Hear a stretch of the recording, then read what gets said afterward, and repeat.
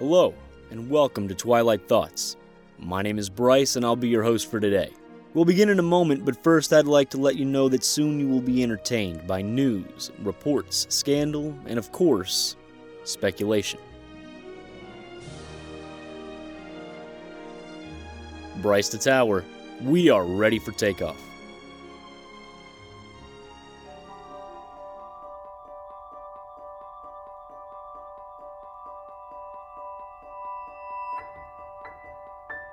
Welcome to this episode of Twilight Thoughts. My name is Bryce, and I am here tonight with my good friend and wife, Jamie. Say hi, Jamie.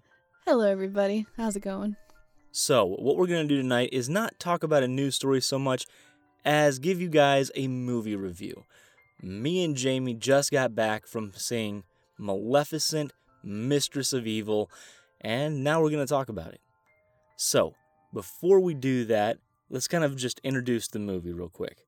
Maleficent, the Mistress of Evil starred Angelina Jolie as Maleficent and Elle Fanning as Aurora, and Michelle Pfeiffer as Philip's mother, and pretty much everybody else is inconsequential. This movie was made with a budget of $180 million, and at its opening weekend at the box office, domestically, it made $36 million. So, real quick, I'll just give you my very quick thoughts on the matter because I don't have a whole lot to say. Maleficent, Mistress of Evil is not as bad as I thought it was going to be, but it wasn't all that good either. You know, it's not bad, it's not offensive or anything like that. There are certain story elements that they introduce and they come right out of nowhere. And just, I have no idea where this came from. There were characters that they introduced that never got a name. That's true. And it'd be one thing if it was a background character, you know, like a guard. Oh, my lady, Maleficent is coming to attack. That guy doesn't need a name. But one of the main henchmen, like this huge character in this movie, doesn't get a name. And it's really baffling. Like, I don't understand why. Kind of nags at your head a little bit. You're watching the movie and you're like, what is her name? Exactly. And I don't know if it was because AMC that night was running a showing of Rocky Horror Picture Show, but she kind of reminded me of one of the women from that movie. She's just very odd. Just very strange. She's very prim and proper and almost robotic the entire movie, and then there's one scene where she kind of gets to cut loose, and I gotta be honest, I liked it better when she was just a prim and proper robot. I thought she worked better. Yep, I agree. So Jamie, what did you think of the movie? I really enjoyed the movie. I thought from the beginning it was colorful, vibrant. It really brought my attention to the fore, really from the opening scene. I'll give you that. The movie does look absolutely gorgeous, just like the first one did. But just like the first one, things were promised that did not come about, like the Mistress of Evil. Maleficent was not the Mistress of Evil. But like I said, I want to talk about, some good aspects of the movie, and to Jamie's point, the visuals just were absolutely stunning. It really did work very well, for me anyway. Oh, yeah, for sure. For sure. They did a great job with that. I felt like, too, that the relationships between the different characters, if you're following closely with the first movie and then you open up to the second movie, you're able to appreciate the events as they unfold. And you can be excited for the characters when things happen good for them. And there's a celebration in this movie, and you feel happy for them. And there's a lot of family drama, if you will. So I felt that the storytelling, in my opinion, I actually really enjoyed it in the movie.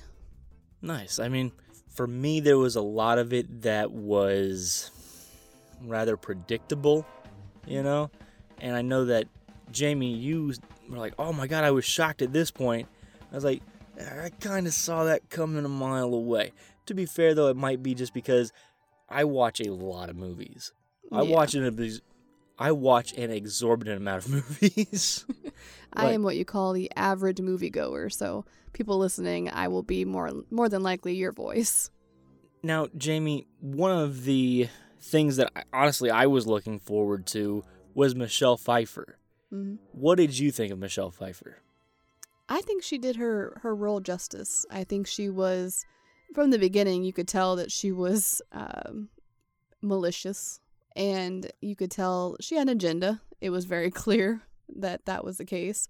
It was brutally clear. Like, yeah. If anybody watching this movie was like, no, Maleficent's gonna be the bad guy, clearly within, 5 minutes, you're like, nope, no, she is not.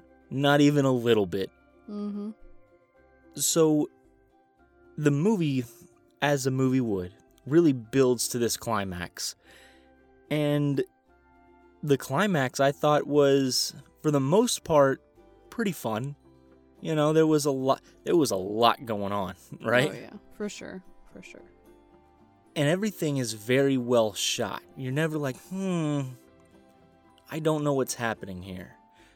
I can't follow the action that's being shown. You always can. I mean, do you disagree with that?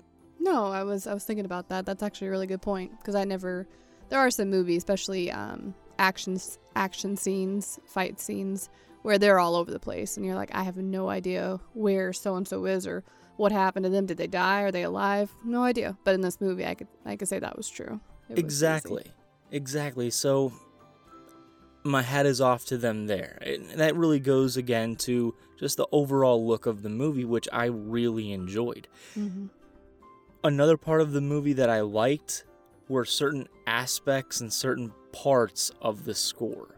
I thought the score at the very beginning, over top of the title card, was fantastic. Mm-hmm. If ever you were like, hey, this is going to be a fairy tale, what kind of music do we want to listen to? It was that. They did a really good job. As the movie goes on, other scenes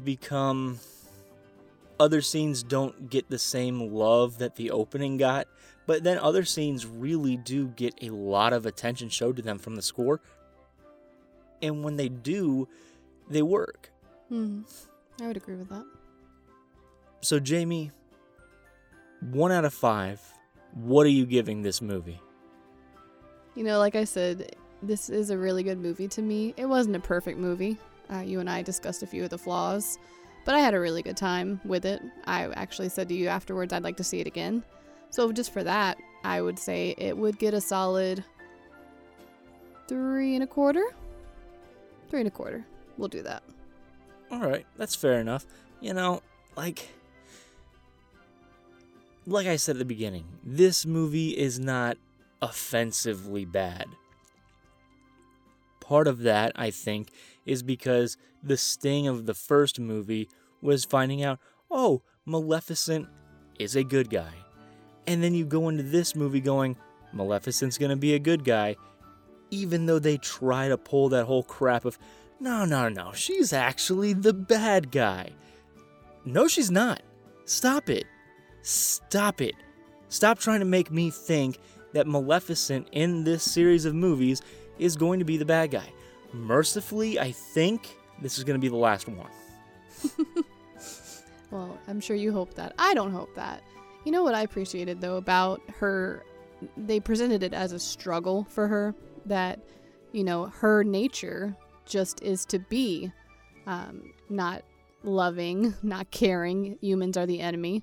And so as you watch the movies, the first one and this one, you are trying to understand her character, like who she really is and who she also is capable of being, which is explored a little bit deeper in this movie. Yeah, you're not kidding. And that was one of the things, I was like, I don't really think they really introduced this very, very well. But, oh well, it is what it is. For me, like I said, it's not offensively bad. It's not good, in my opinion. I would give this a 1 3/4. Ouch. I plan on never watching this movie again. Not once. Like, I suppose I'm watching without you then. Yes, you will. If you want to watch it, it will be without me. So guys, those are our thoughts on this movie. It's been out for a week now. Actually, it's been out for 2 weeks now. I'd be very curious to know what you guys think of the movie. Please let me know in the comment section down below, and I'd really appreciate it because I go over all the comments that you guys leave. If you'd like to hear more from me and Jamie, you can, because we just uploaded one of the main episodes of the Nocturnal Disney podcast, and she fills in for Chris this week. So, I was happy to have her with me. You're welcome. Thank you very much. If you want, you can find me on iTunes, YouTube, Twitter, Tumblr, SoundCloud. I'm also on Stitcher, and I am on Spotify. You can find us there. If you want to get in contact with us, you can email me at bryce@thenocturnaldisneypodcast.com. You can get a hold of me on Instagram at the Nocturnal Disney Podcast, all separated by underscores, and you can find me on Twitter at Disney Nocturnal. I used to not be very good at Twitter. I'm still not very good on Twitter, but I am on there more, so you might find me there more than I used to be. Guys, thank you so much for listening. We really do appreciate it, and on behalf of our entire crew, thanks for soaring with us, and have a great day wherever your final destination may take you.